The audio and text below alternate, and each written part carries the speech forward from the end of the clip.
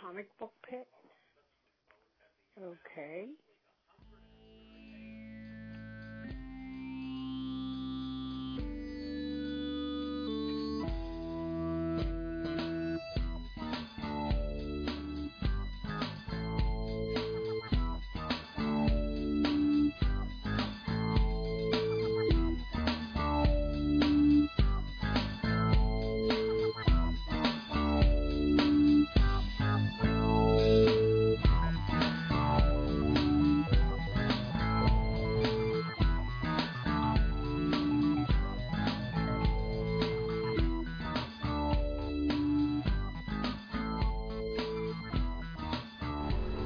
Hey, this is Dan from Comic Book Pit with episode number 193, the Indie Comics Spotlight for Wednesday, February 25th, 2015.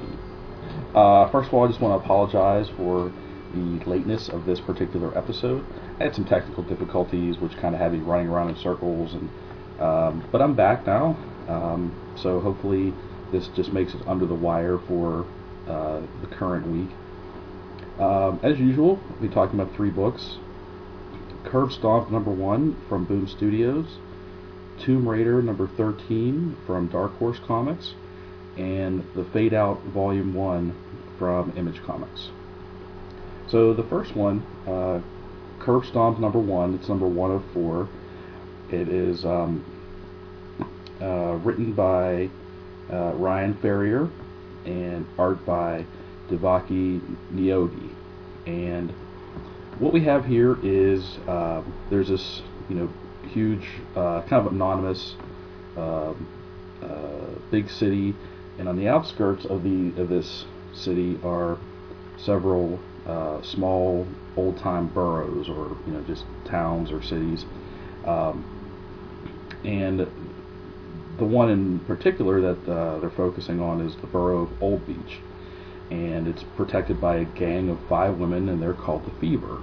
And there are each borough is protected by its own gang, and it has a very kind of 70s grindhouse feel to it, or like the Warriors or the Outsiders, something like that. But we've got 5 women, and they each have kind of crazy nicknames. Or variations of their own name, I guess, I don't know. You have Derby Girl, Violet Bolt, Daisy Chain, Bloody Mary, and Machete Betty.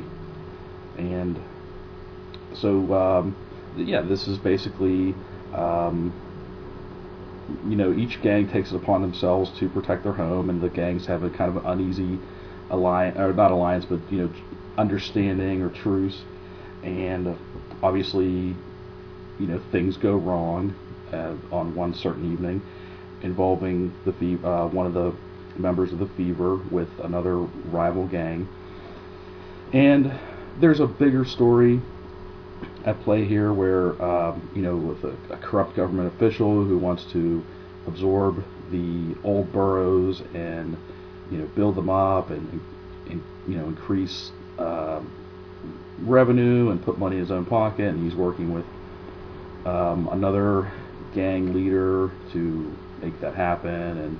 And it's nothing too crazy or original, but it is it does make for a pretty good story. Each of the characters is pretty well developed and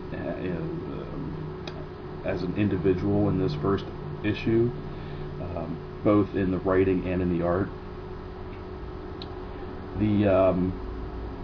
It's not a book that necessarily hinges on gang violence to carry to carry the story. It does happen. You've got a book called Curb Stomp, so something bad is going to happen in this book.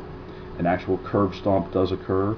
If you don't know what a curb stomp is, Google it, but I would not recommend looking at pictures of that particular action unless you have a very strong stomach.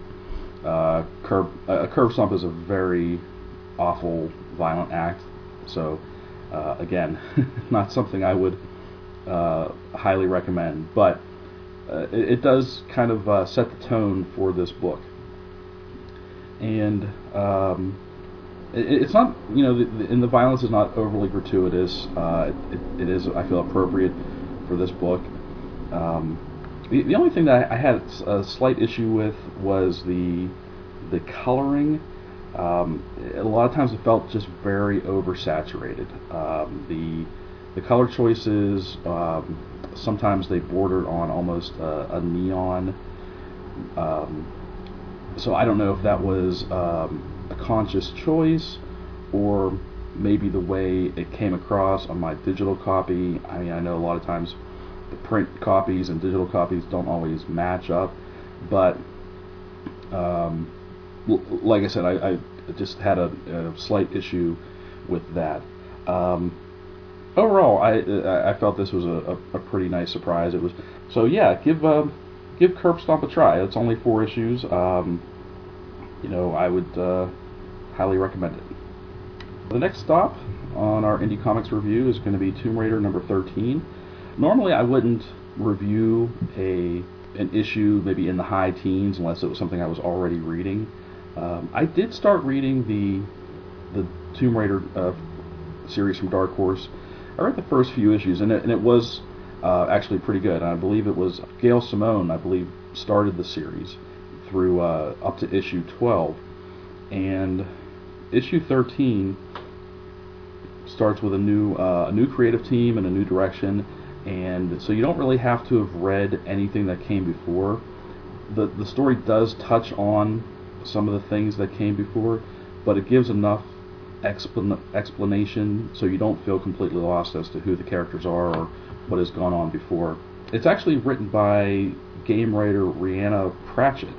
I guess she was the lead writer of Tomb Raider 2013, and she also wrote a 6-part omnibus called Tomb Raider: The Beginning, which was I guess a pre-order incentive and a prequel to the game.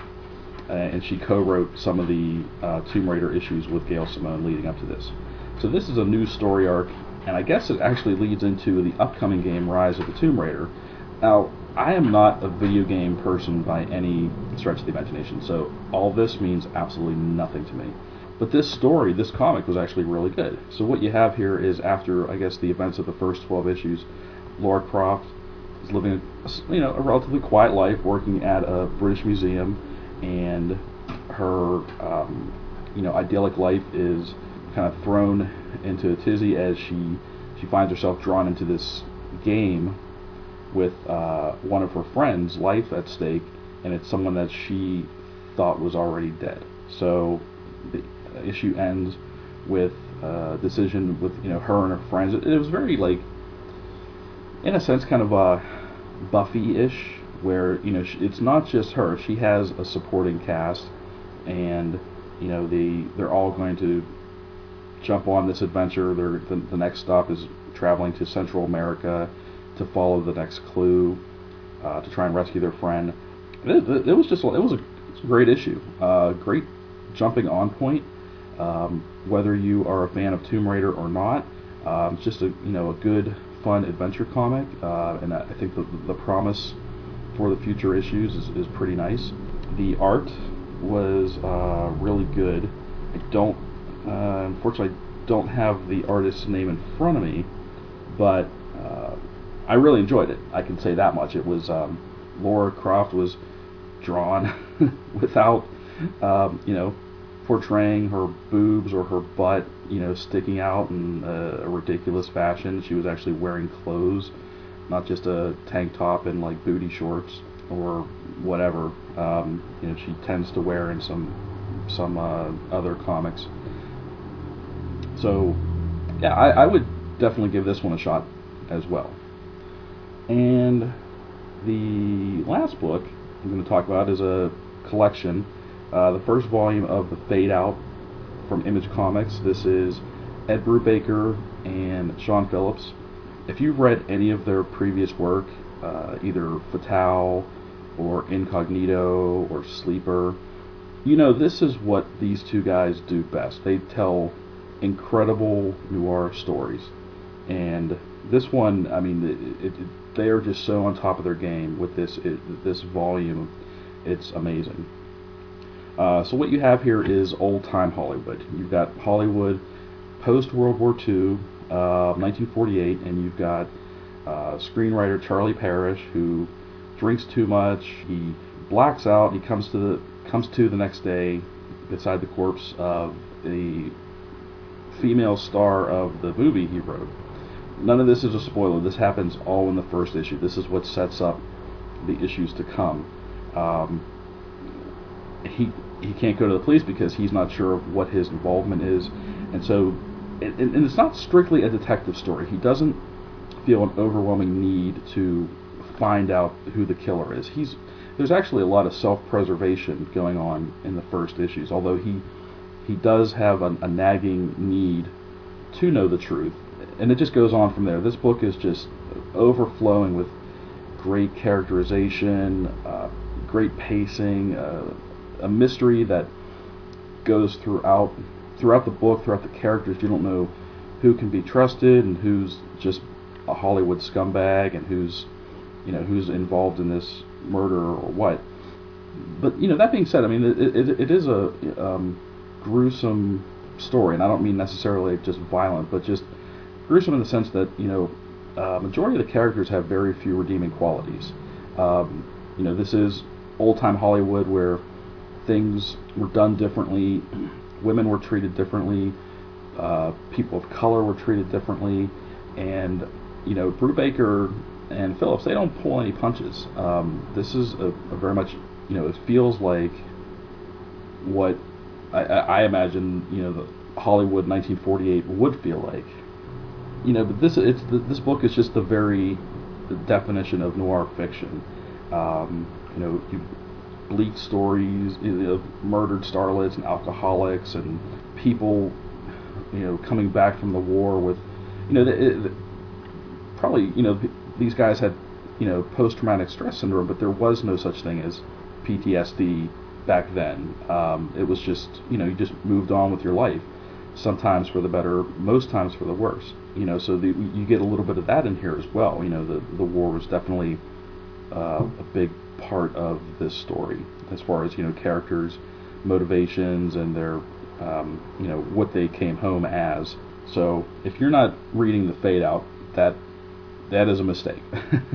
Fade Out volume 1, it's 4 issues, but you get a lot in those 4 issues. I mean, it's jam-packed full of story and art, and it's just one of the coolest series to come out in a while. It's just kind of raw and in your face, and like I said, this is what Brubaker and Phillips do. So this is their stock and trade.